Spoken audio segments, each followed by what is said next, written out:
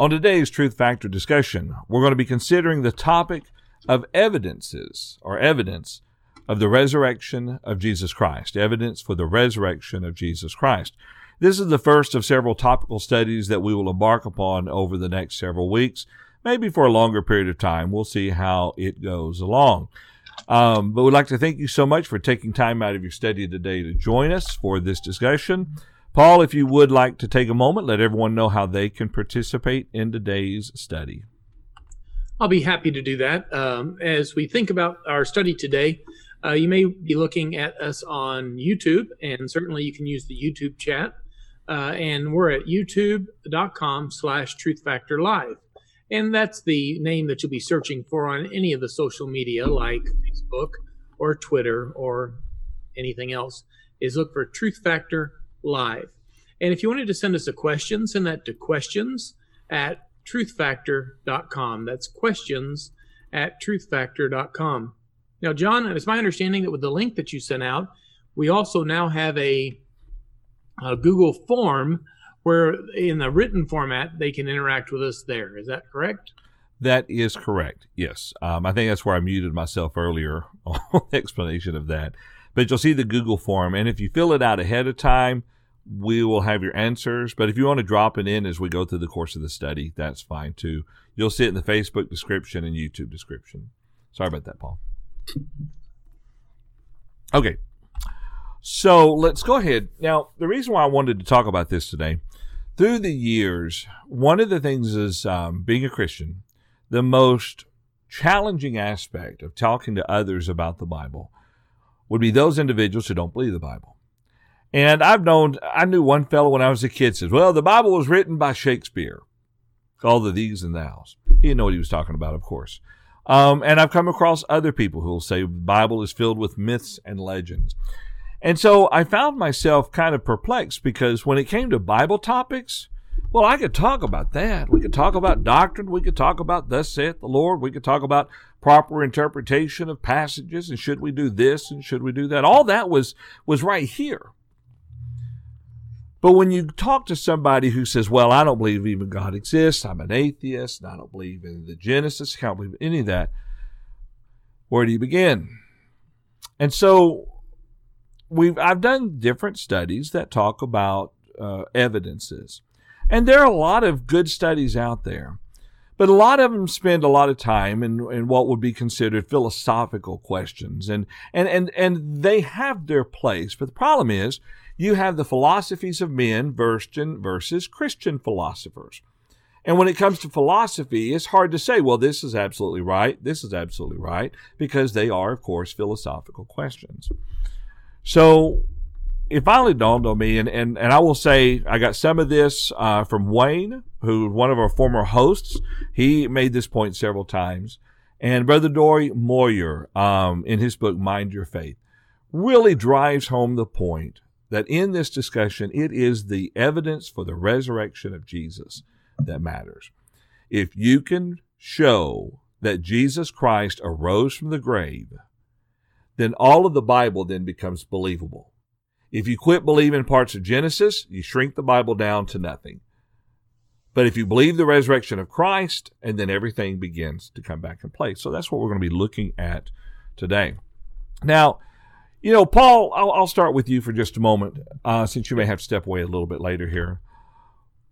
How important is the resurrection of Jesus to the Bible in and of itself? Well, we find some references within Scripture about that. In fact, Paul talked about the power of the resurrection, and it's certainly the message that is preached. If we would just preach the death and the burial of Jesus, we'd be left with Jesus in the tomb, and that would seem to be a weak finish. Instead, we have that triumphant message that he overcame death. He conquered the last enemy, death. And as we see that, that gives us hope that as we consider that when we believe in his resurrection, that death doesn't have a hold over us anymore, because if we believe in his resurrection, we believe he's the first fruits of that, and that we will also rise again. It is an essential Bible topic. It cannot be ignored. It cannot be understated. It is an essential Bible topic and talking about the gospel with anyone. Paul, I wonder, I've encountered people before who kind of jump on the atheistic bandwagon, but they don't stop to think that when they do that, they're saying, I don't believe that Jesus Christ died. And you're right. It is a fundamental principle that is crucial to even understanding the Bible. The passage I was thinking of is Paul says that he wanted to know him, to know Christ, and the power of his resurrection. That is what Paul's effort, what his life was about. It was about the resurrection of Christ. That's right. Exactly right. Any other thoughts or any other answers to these questions from the rest of our gathering of men here? Yeah, John, a couple of observations. The importance of the resurrection is seen in the amount of times that it is brought up. We just finished the book of Acts. And if you look through the book of Acts, in virtually every sermon at some point and in some way, there was an appeal to the resurrection.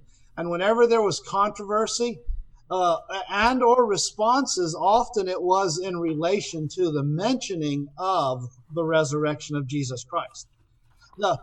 The resurrection of Jesus Christ as a discussion is a subject that sets apart, and if you want to use this term, Christianity, from every other belief system. There are multitudes of belief systems that acknowledge the existence of God. And some even acknowledge that Jesus was a philosopher. You look at some of the Eastern religions and so on. But only Christianity, and the way I'm using that term is in reference to the teachings of the Bible, one being a Christian. Only Christianity appeals to the resurrection of Jesus as a fact and the foundation of our hope. That's a good point. That's a very good point, Tom, and I appreciate that. John, as well, when Paul wrote in the 10th chapter of Romans regarding the blessedness of gospel preaching, he talks clearly that it's good news. I've been to a lot of funerals, and there's not a lot of good news about death, and there's not a lot of good news about a burial. The good news comes with that resurrection. And that's indeed what gives us the hope. And let me expand a little bit on what Tom just said. Christ is the only one of anyone who, for lack of a better term, began a religion, if you will. He's the only one of those that died, was buried, and is risen to live again. None of the others that portray a great knowledge of religious basis and what have you, none of those are walking around and living and communicating today. Christ lives at the right hand of God, and after his resurrection, some 500 brethren saw him at one time. The evidence that he came forth from the grave is indeed the key point of believing and obeying Christ Jesus. Okay. All right. I appreciate that, Mike. Appreciate that. Very good thoughts on that. And you wouldn't have it without his resurrection. That's just for certain. Now, let's go on to the next idea here. So when we talk about the resurrection of Jesus, and I realize that there are some people out there who just would dismiss all the gospel accounts as being fictitious. I recognize that. But there are scholars, even unbelieving scholars, who will look at the events that took place in the gospel accounts and will acknowledge that, yes, something did happen, that there are some basic facts, if you would, regarding the resurrection of Jesus. And so let's take a couple minutes here and talk about what might be considered some basic facts, things that even unbelieving scholars really don't dispute. Tom, do you have any of those you want to share with us? Well, actually, there's a lot of things. Well, share a couple so we can share the wealth. Yeah. I'm just going to mention a couple of them here. Some things that I think are interesting is if you've got, I think the majority of individual scholars, even among skeptics, will acknowledge a couple of things. Number one, they will acknowledge that something happened to the body of Jesus. Well, let's back up before that. Is his death an accepted fact? Yeah, I believe that amongst the majority of skeptics, that acknowledge that Jesus was a person. You get even the majority of skeptics will acknowledge that Jesus actually died. And I think you've got a point to come up with that later. And they acknowledge that something happened to the body. Yeah. Now, what happened to the body? That's another question. Secondly, they also acknowledge that the disciples saw something. Yeah. What they saw, that's a whole nother question. Or that's what is debated. And that's when we get into the various theories as to what happened to the body of Jesus that are given by skeptics and so on. But that's a couple of things that I would bring out right up front. Okay. And then there's just a number of other issues that are just associated with what happened as Jesus arose and what's recorded. Well, we'll bring some of those in here in just a second. But kind of what you said was most skeptics believe that Jesus died, and people believe that he was dead. Something happened to the body, and the disciples experienced something. They really believe that they saw something. Now, like you said, whether or not they did is a matter of discussion, but they believe that they did. So you're right. Those are a couple of facts that have to be accepted. Brian, do you have any on the top of your head? Well, so I was even a step before Tom was. Okay. I would say that there are still a few skeptics that, against all good judgment or reason, and I really think that it's terrible historians, but that might deny Jesus even existed. But I would say this: 100% of all people believe Christianity exists today, and they would say that it began 2,000 years ago. And I think that testimony itself is of some value, because if it began in some fashion. So in other words, if it exists today, it began somewhere. And if it began somewhere, that leaves us to an open-ended question of where did it begin? We would say, again, 100% of skeptics, even the worst of them, would agree that Christianity was terribly persecuted in its beginning and yet flourished. So that testifies to something about it as well, something very important I think we're going to get to.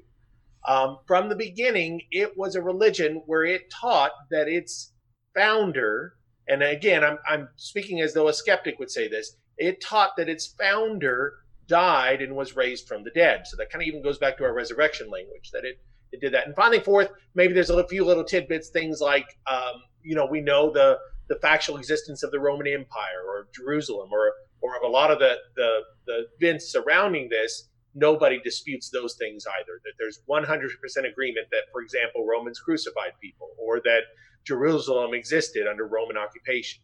So there are a lot of facts that are 100% agreed upon.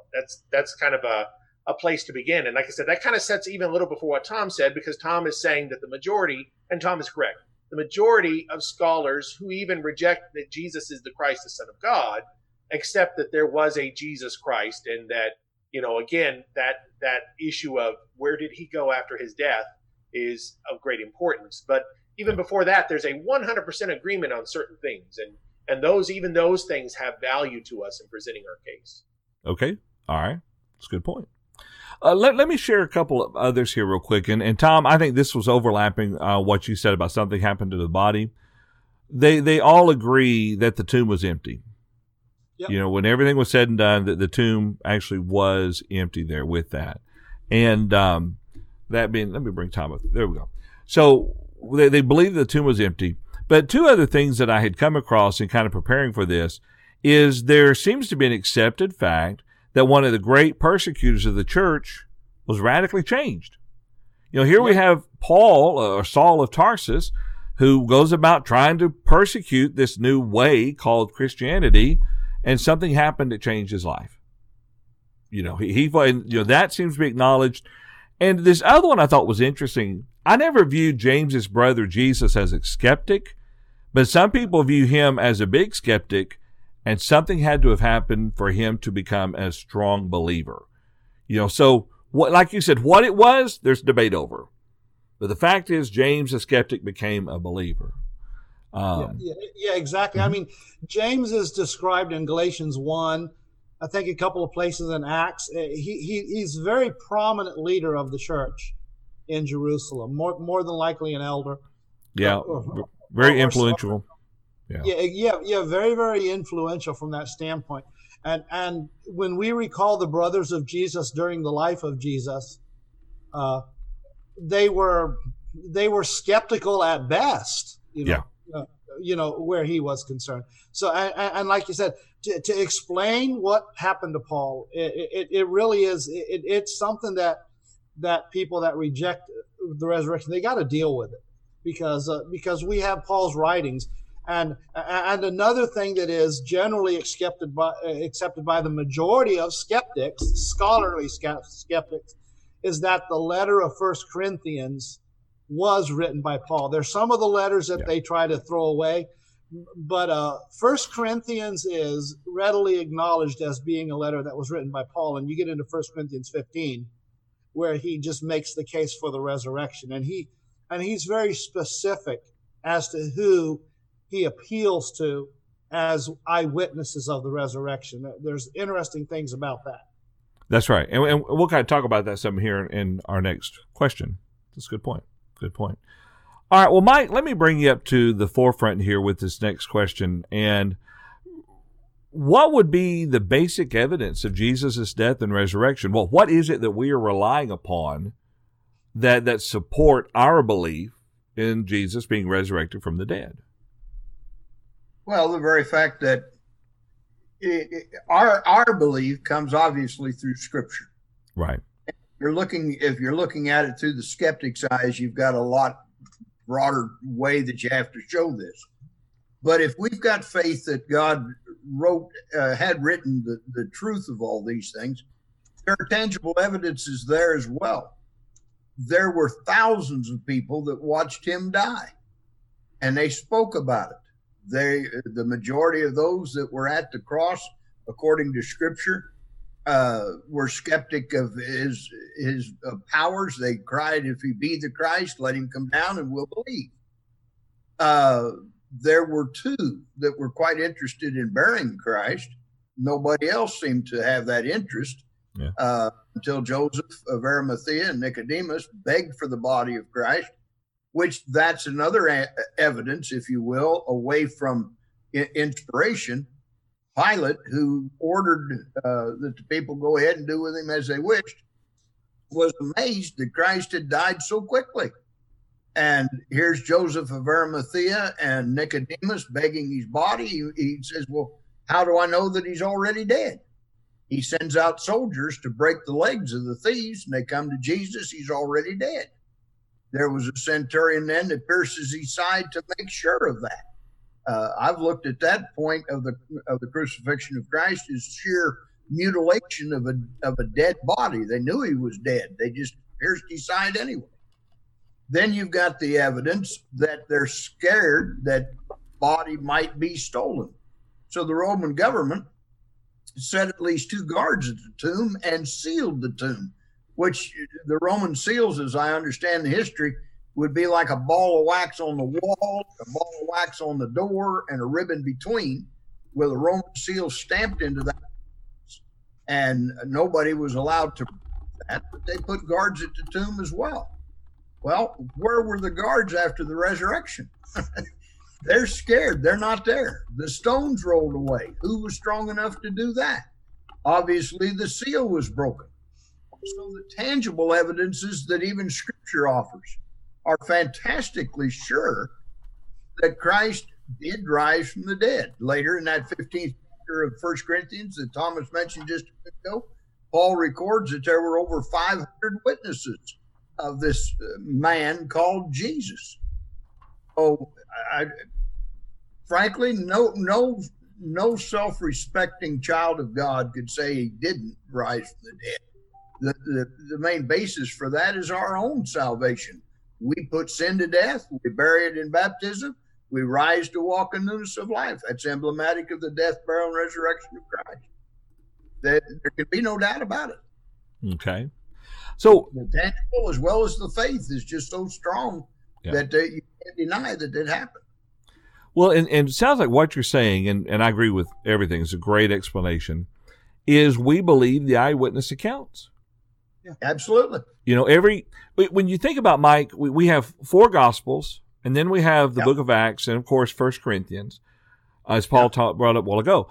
So we have of 2 Gospels were written by apostles who were there when it happened. Mm-hmm. Luke seems to have interviewed people who had been there when it happened. And some people suggest that Mark studied at the feet of Peter, although I wondered if the writer of Mark was John Mark, if he was the young man who fled naked when they arrested Jesus. Okay. May well have been. So we of those 4 authors, you've got 2 that were eyewitnesses, the other 2 interviewed eyewitnesses. Yep. Then you go on through the scriptures and you find that here's men like Theophilus that Luke wrote. And he's got a curiosity about it. And Luke, who wasn't there that we know of, believes it enough and has evidence enough that he says to Theophilus, I've come and written to you to set in order these things that you might believe. That's right. That's exactly right. So there's just all kinds of evidence that, though it's written in Matthew, Mark, Luke, John, and so on, when you understand that those articles of Luke and Mark especially are written by men that were not eyewitnesses, and yet they prove their testimony. For example, Mark talking about the guards that are paid off to leave. Yes. I thought that was interesting. How can you deny that? Here's Mark, who probably was a Roman, and his letter is written to Rome, who those people wanted a short, condensed version, unlike most preachers, me. Wanted a short, condensed version. Plugs it in there that they pay these guards to say that while we slept, the disciples came and stole his body. What self-respecting Roman soldier is going to admit he slept on duty? That's death penalty. And they take the money, and yet the evidence is, hey, he's gone, and the only way we can explain this is resurrection. And if they remembered seeing the angel roll the stone away, then they fainted. Oh, yeah, they were frightened by that. Sure. Yeah. Sure. Was it Mark or Matthew that records the conspiracy? That was Matthew's account. I think we're talking about Matthew, not Matthew. Okay. Yeah. Okay. Yeah. Matthew's account. Okay. Well, bear with me just a moment. Had a brain hiccup. So we're relying upon eyewitness testimony because that's all we have. We can't travel back in time, and we can't duplicate the miracles today because they were intended for a specific purpose. So let's see. Brian, would you like to share with us a list of some of the people that were actually eyewitnesses to this? Yeah. So, of course, we have a very good account in 1 Corinthians 15. I appreciate that Tom said something very important again, that 1 Corinthians tends to be the book that even most skeptics would agree was written by Saul of Tarsus, written by Paul. And Paul tells us very explicitly that there were a number of witnesses to the resurrection of Jesus. Specifically, your question was, who are the eyewitnesses of both Jesus' death and resurrection? I'm going to put that question up so people can see that. And we know, first of all, that the 12 apostles, with the exception of Judas, I should say, but the apostles themselves were witnesses. We're also told that Jesus explicitly met with his brothers. So we have them. We also are mentioned several hundred, I believe over 500 others that are just suggested. And we know a lot of those people, such as Jesus' own mother, Mary, and his aunt, and a lot of the women that followed him. So we have a lot of information about different people that were witnesses of these things. So we do have, and again, 1 Corinthians 15 gives us a rather explicit list of the different people that were witnesses to these things. Okay. All right. Are you done? Yeah. I'm sorry. Yeah, that's correct. I'm clicking keys here so I can get back to what I was doing. Yeah, I was actually putting those questions up while we were talking. I appreciate that. You mentioned these: Mary Magdalene, and then Mary, Salome, Joanna, and apparently maybe one other woman. Jesus' mother, yes. Yeah, Jesus' mother. You got Peter, Clopas, and another disciple on the road to Emmaus. We think about that one. Not to mention the 11 disciples, the 7 disciples of the Sea of Tiberias. I mean, there's a long list that the Bible records, that these authors record, of individuals who said, yeah, I saw him too. Yes, I walked with him too. Yes, I touched him. Yes, that they were there with him. And I think that's very important to what we are considering when we talk about evidence for the resurrection. We are relying upon eyewitness accounts. And if most scholars acknowledge that these eyewitness accounts took place, then that should give us a bit more believability in regarding why we ground our faith in them. Yeah, Tom, go ahead. I just thought again of those men on the road to Emmaus. After talks to them, and for a while they say to themselves, "Did not our hearts burn within us?" They didn't know Jesus at first, but that as they walked on, and then he went home with them, that evidence is very clear. And so, these eyewitnesses are valuable to us. That's right. That's exactly right. All right. One other thing to add to that, John, is that one of the powerful concepts is we don't have eyewitness testimony to the contrary. So if we imagine that this is a court case and witnesses are being brought forth, and in our court system, as in every court system, witnesses are considered the key and critical manner of evidence. That's an important idea. In this case, there's no one who bears witness in ancient testimony that it didn't happen. That, in other words, there's no one that would testify to his body being found. And we understand that there's a lot of reason why people would want to make that testimony. Indeed, ironically, the very witnesses that we're relating to are the ones who tell us that there was a false testimony for a time. And yet none of those false witnesses ever actually put that testimony down. So it's actually a considerable point to say, not only do we have all this testimony, but we're also overwhelmed with the absence of testimony to the contrary. Nobody ever sat down and said, "Let me explain to you what really happened to the body of Jesus," or something like that. It simply does not exist, even though we know that there were people that desired for that to be the case. I like that. That's a very good point. And there would have been ample time for people to have recorded those things and passed them down through the centuries, Brian. Absolutely. And we have records from that time from the people that were the enemies of Christianity. Both the Jewish writers from that time that rejected Christianity and Roman writers too. So we have two important testimonies, and neither of them testify to the contrary. That's right. That's exactly right. Or let's say evidence had been uncovered in the 2nd and 3rd century. That there were other, I call them fan fiction, of religious nature and written in 2nd, 3rd, 4th century. But even none of those really came out and said this didn't happen. At least not to my knowledge anyway. So I appreciate that. All right. Any other thoughts or comments on this particular question before we go on to question number 5? And I think question number 5 is very important to our study. But any other thoughts? One of the things that I just want to bring out real quick is all of the accounts are very deliberate with what they say. In other words, Matthew, Mark, Luke, and John, the appearances that they record are very significant, and they're making specific cases. 1 Corinthians comes along, and it's got a very specific list. It's kind of interesting. In 1 Corinthians 15, the women are not mentioned. And if you study the culture back then, there's a reason for that. And it's right or wrong, the testimony of a woman was not given the same weight as that of a man and so on. And here Paul is writing a more, I don't know if you want to use the term formal document in 1 Corinthians 15, giving a more formal list and so on. He gives this list that's undisputed. He mentions the men that he appeared to, the order in which he appeared, even mentions 500 at one time. And he makes the observation when he says that, where he makes the point, whom the greatest part remain to the present, but some have fallen asleep. That's verse 6 of 1 Corinthians 15. So he's making this point that this can be verified right now. Feel free to disprove me if this did not happen.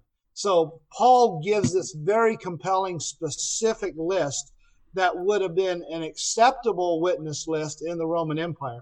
The other Gospels mention the women because they're interested in what actually happened in the order that it happened. And they mention something that actually gives credibility to the accounts, because somebody that was just trying to appease people would have left out the women because of their, I hesitate to use a word, but the way they were viewed by society, their worth, compared to that of a man. Right or wrong, that's how it was back then. That is an interesting point, that based on the culture, there may have been some who have said the women's point doesn't matter, so we don't need to put it in. Yeah. Brian, do we have any thoughts coming in from the chat room? We do. Gregor was coming back, and he's actually going back to one of the earlier questions, question number 2, where we were talking about what are some basic facts with respect to Jesus' resurrection. Now, what Gregor is kind of pointing out, I think, is interesting, because he's kind of, again, going to the absence of evidence. He says of all the relics that have been offered, the actual bones of Jesus were never presented. So first of all, that's really an important point, that people all the time are claiming to have found relics and such, and yet never has anybody presented anything that they would claim to be the body of Christ. So, he's pointing to that absence being a testimony to it. And of course, Gregor's kind of coming along to one of our big ideas, and where we're about to get to, and that's going to be question number 5. I don't know. Do you want to wait a second, John, and bring that in with question 5? Let's see. Let's go ahead and bring it in, Brian. All right. So question number 5 was, how do we know the eyewitnesses believed their own eyes? And so Gregor was actually working on the handout himself, and he had a point to bring out of that. He said, people died professing this. None recanted their testimony. I kind of imagine Gregor just took all of our thunder, because I think all of us wanted to make that point too. That and I had a whole thing lined up about our legal system and how our legal system gives a greater weight to the deathbed or to the dying confession as opposed to the standard confession, because our legal system believes the idea that somebody who is confessing something as they're dying has no reason to be dishonest in any way, that their statement has the most profound point. We have a sister in Christ here whose son was murdered, and his dying statement was to identify the person who had killed him, and that statement brought about her persecution. We have written declarations of 2 men who were about to die. 2 Timothy, written by Paul, and 2 Peter, written by Peter. Both of them declaring they're about to die, and both of them declaring the absolute certainty that Jesus Christ was raised from the dead. Okay. That's a very good point. And so let's go ahead and kind of build upon this idea here. We have had religious martyrs in the world today. I mean, you might even throw back to 9/11, and some people claim that it all took place for religious beliefs. The problem with religious martyrs that we understand and know about is that they are dying because someone else said something had happened. All right, their testimony, their death was not for their own testimony of what they've seen, but upon the testimony of someone else. So how do we know, and this is the question, and Gregor's put a good introduction into this, how do we know the eyewitnesses believed their own eyes? How do we know Peter believed it? How do we know Paul believed what he saw? How do we know that Matthew believed what he saw? James, killed by Herod, how do we know that he believed what he saw? And Paul, or let me throw it over to Shelton. He's been quiet for a while for various reasons there. How do we know that those individuals fully believed the experience that they witnessed?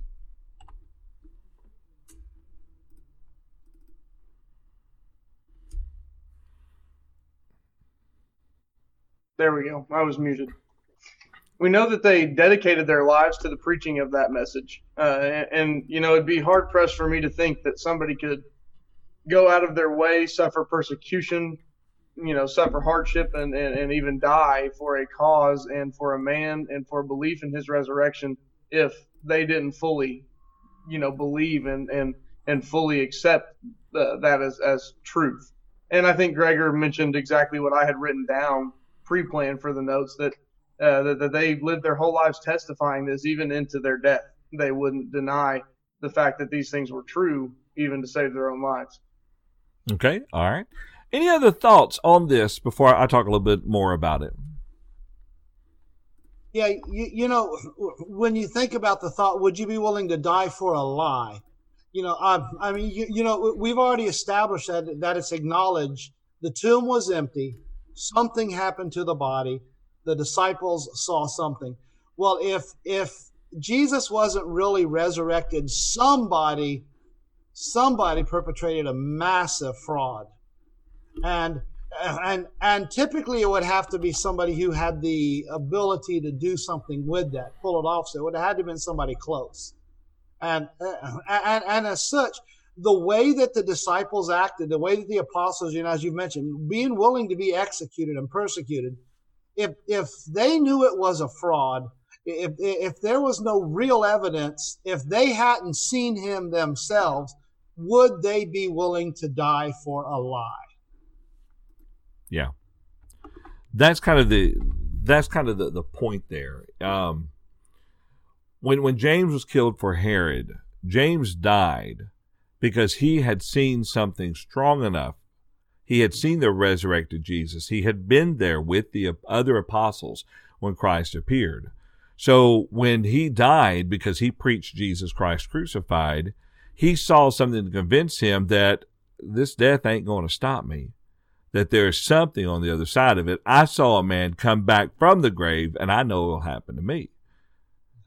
That's got to be powerful. It's not, well, I heard that this happened to him. And I realize we're talking about us putting our lives on the line, if necessary, because of what we've heard.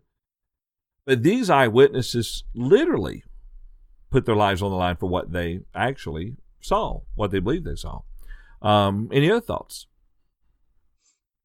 That was the point there that I was trying to make with that, John. And not just that they,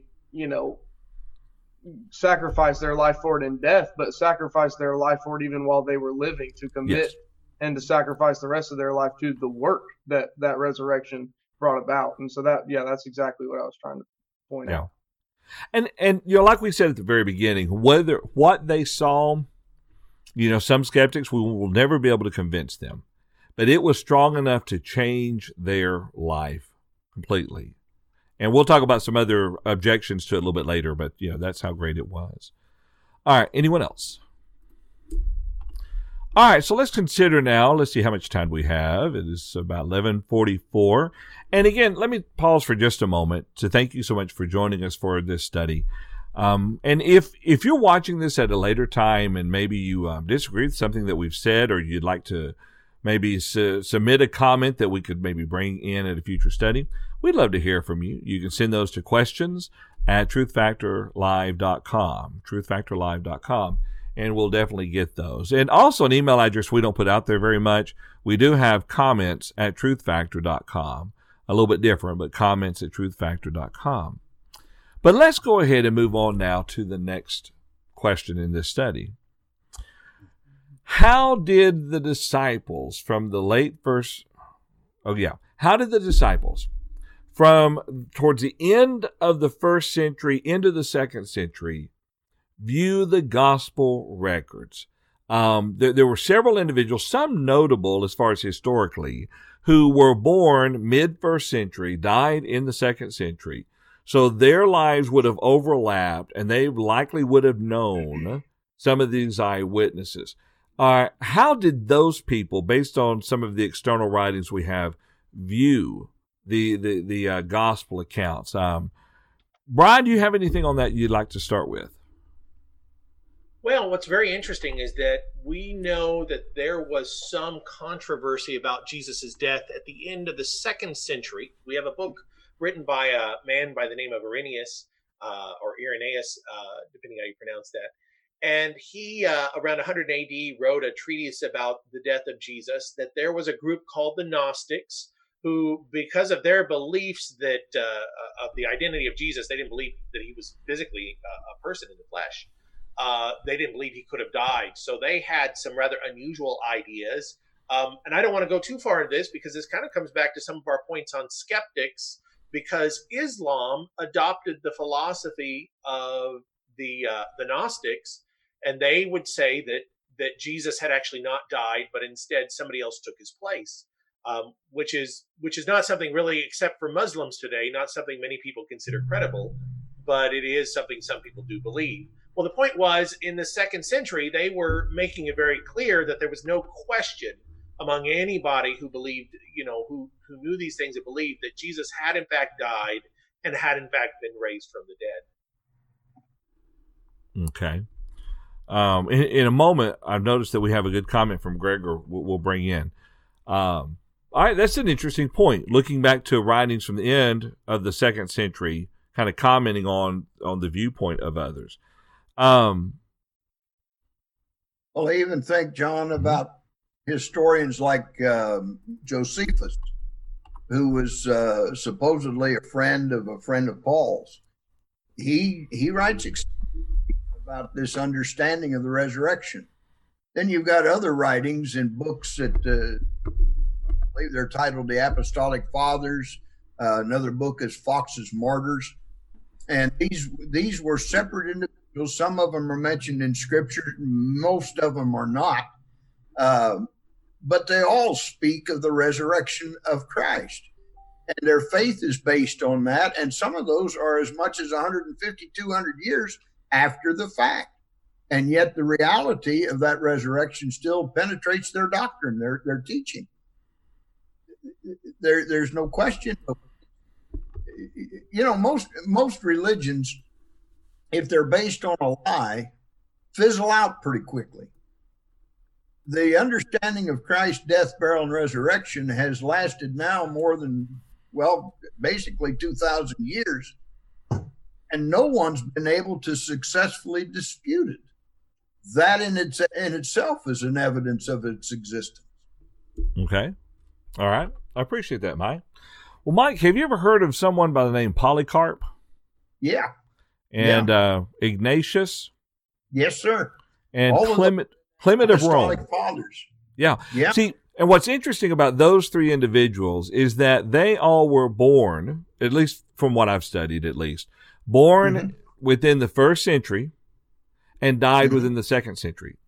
So those 3 individuals. In that book I was talking about, the Apostolic Fathers. That's what mentioned in there. Okay. And so here, we don't have a Christian from the 3rd century talking about what happened in the 1st century. We have 3 individuals who are writing and believing the events that they heard about while they were still living, and maybe even overlap. Some people suggest Polycarp was a student of John the Apostle. Yeah. Well, if that's the case, he heard firsthand from an apostle regarding what the apostle had seen many years earlier. And there's another book, and the Clement of Rome is referenced as a writing towards the end of the 1st century into the 2nd. They don't believe it to be inspired. It doesn't even claim inspiration, but it does verify the belief of Christians. And there was another book, Brian, you remember what it was called? There's another book from the end of the 1st century that some people view to be almost or Shepherd of Hermes. That may be it. The Shepherd of Hermes. It's something that the Didache and the Letter of Clement are the 2 oldest writings. Didache or I'm not saying it right. It's the. I'm sorry, I didn't help you much. Sorry. That's okay. But anyway, it's not viewed by people as being inspired. It's like a collection of writings. But the point is, it comes from a time period right at the end of the 1st century, which clearly attests to these events weren't made up, that there is a physical nature to these events, If you find that, let me know. I'm ashamed I didn't even, I heard it a couple days ago. I'm trying to remember, what the word was. It literally means the 2 ways in Greek, and it's not diadoche. That's something very different. Trying to remember what it was, but I'm sorry, John. That's okay. Well, Didache, Didache. We don't know who wrote it, but we know it was written, one of the earliest writings, and it was describing the beliefs in Christ. That's it, Didache. Yeah, and I'm not a Greek student or scholar or historian or anything of that sort. But it does seem extremely interesting to me that when you take what we find in Scripture and look toward it in secular history, secular historians rarely change those events. Even if they're skeptical of it, they mention it, that this belief is still held by thousands. You can't say that of any other religion. It's just not there. There is no other person founding a religion of any kind that claims resurrection. Jesus Christ is the only one among that. And that proof has held low these many years through all these uninspired writers that you just mentioned. That's a good point. That's a very good point, Mike. Okay. I like that. Before we bring in Gregor's comment, anyone else want to chime in on this? The idea of how did disciples from the late first century to the second view the gospel records? Yeah, John, just real quick. Some want to say that what happened after the life of Jesus is legend, and they'll use that type of a description. You don't have enough time. And it's because of what you were talking about there. You have second and third generation people after the events actually took place. So there's really enough documentation and there's enough going on around to verify, to validate what was going on. So when people sit there and talk about legend, when we know these things started to happen, enough time had not passed for something to become a legend. That's right. And some of the writings that are now quoted, like the Jesus getting married and have children, those didn't crop up until the 3rd, 4th, and 5th centuries. More fan fiction. Exactly. Yeah. Okay. All right. Now, we have a good comment in the chat room, Brian. If you would like to read that, I'll pop them up on the screen there. Yeah, thanks. This is from Gregor. Responding to our question, how did the disciples in the late 1st century to 2nd century view the gospel accounts? Gregor says they built their lives about the gospel of Christ. Through persecution and being beaten and badgered, they still followed the word of God. Interesting how false gospels promoted power versus peace. That's true. Exactly. Yeah. The whole message here was not about rise up against the Roman Empire. The message was peace and salvation and God. It's a good point. It strikes you to think about Gregor saying there that so you're a Roman, you live in 125 AD, and you've heard about Christianity, and you knew that if you were to step in to obey it, your life is going to get a lot more difficult. So what would compel you to do that? I mean, if there was any question that it wasn't legitimate, why would you step in to follow this belief that brings about such misery to the people that have followed it and such suffering to them? Without a legitimacy of these testimonies that people had to have believed in that time frame, is because they're converting in a time where persecution was commonplace. Their belief had to be concrete that this was a real event. That's true. That's a very good point. Very good point. All right. Any other thoughts or comments on what we've covered so far on the subject of the evidence for the resurrection of Jesus? Again, no one living today saw it firsthand, and like anything else, there's time travel is not possible.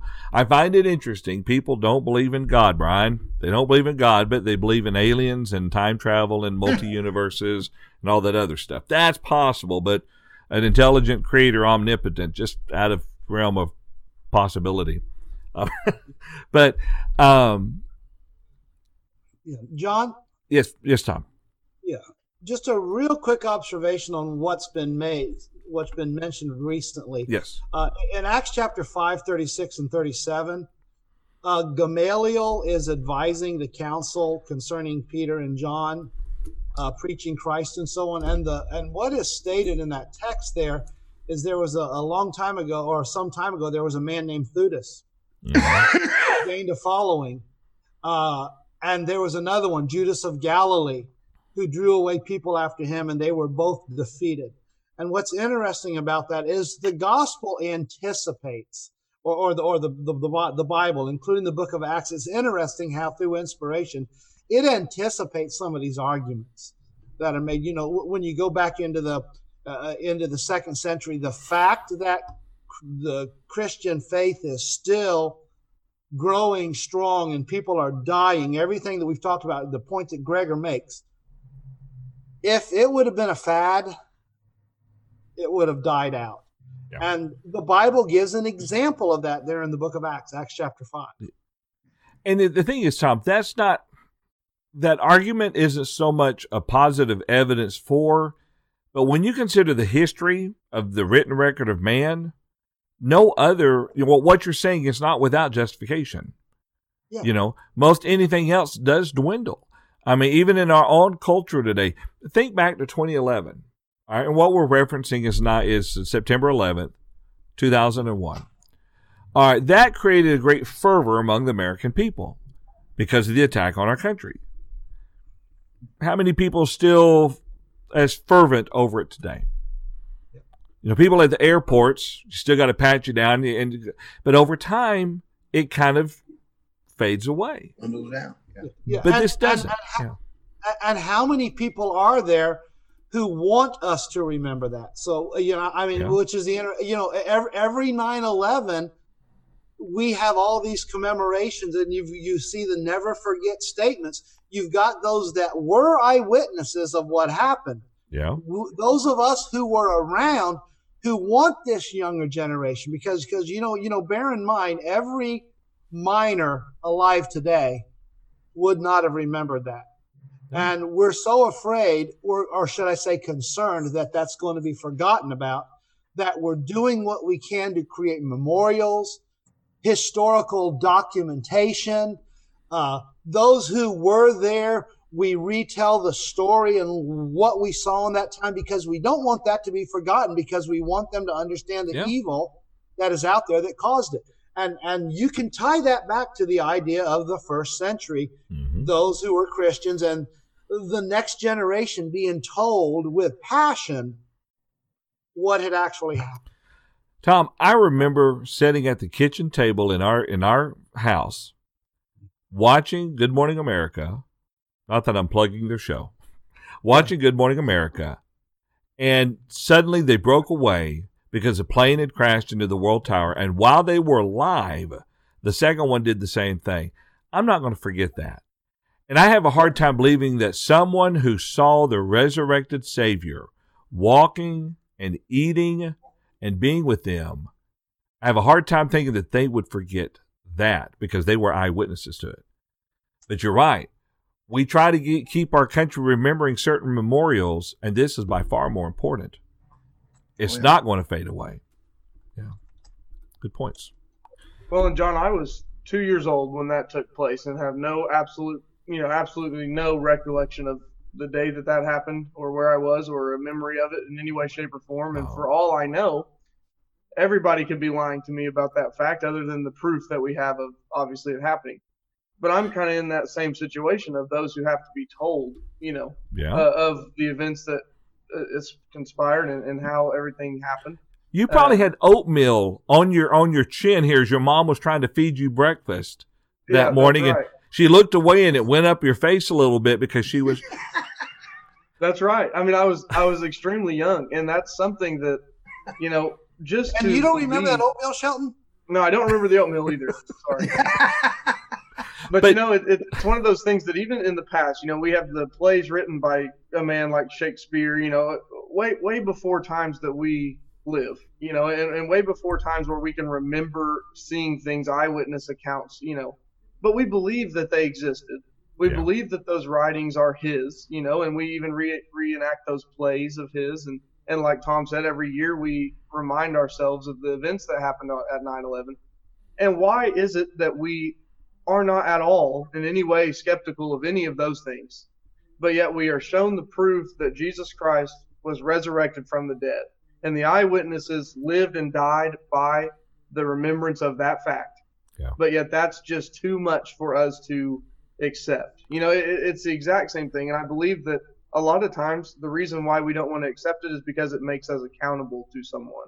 Yeah, and it makes our actions accountable to God. And that's a scary fact that we don't sometimes want to face. And I believe that's the reason for a lot of the skepticism on that, where there isn't any skepticism on something like the plays written by Shakespeare or et cetera, anything like that. Well, even the Declaration of Independence, how do you know they really signed it? I mean, there's names on it. The events that surrounded it, how do we know? There's we names believe in the records. Paul says, I, Paul, write to these people these things. Yeah. And so just because there's names on the Declaration of Independence doesn't prove it. If you're going to say that Paul writing the book to the Ephesians doesn't prove that he actually did it. That's right. All righty, let me see. Any other thoughts or comments? And I'll tell you what we'll plan to do for next week. I'm looking to see if there's any other thoughts in the chat room, and we all look good there as well. All right. So we're not yet completely done with the study. I would like for us next week to kind of, how do you answer certain skeptics? And in the Google form there, you can still jump in if you'd like to later and kind of drop in your answers to those questions there. But we'll plan to do that next week. Talk about some of the, sorry, I woke up my phone again by saying the name of the operating system. For instance, how would you answer the skeptic who says the disciples stole the body of Jesus? All right. What would be some ways of answering that? How would you answer the skeptic who says Jesus did not die but only appeared dead? Some of those things that we'll talk about next week, and we'll probably sit down and reevaluate this particular study and see if there's any more information that we might be able to bring in just to kind of help cheer it up a little bit. And if so, I'll go through and modify the questions. If you still want to answer some of the previous questions there, feel free to go ahead and do that. And we'll bring them into next week's study as well. I will post this link again on the Truth Factors Facebook page, and look in the description of today's study, and you'll see the Google form link there as well. All right, gentlemen, any other thoughts or comments regarding today's study and evidence for the resurrection of Jesus with what we have covered so far? Brian, I'll start with you. No, a great study today, and I appreciate everybody's thoughts on this. All right, appreciate that. Mr. Mike? Very generous study. I appreciate all the comments and the thoughts. I guess I would just simply leave with the fact that if Christ be not risen, then we're of all men most miserable. That's true. That's true. Tom? No, I mean, this has just been something that I've been passionate about for quite a while, in studies for a number of reasons. Appreciating the study, and definitely something we need to be aware of. Yeah, I agree completely. And Shelton? No, I appreciate the work you put in to develop the study today, John, and I'll be excited to answering the skeptics next week. All right. And Paul?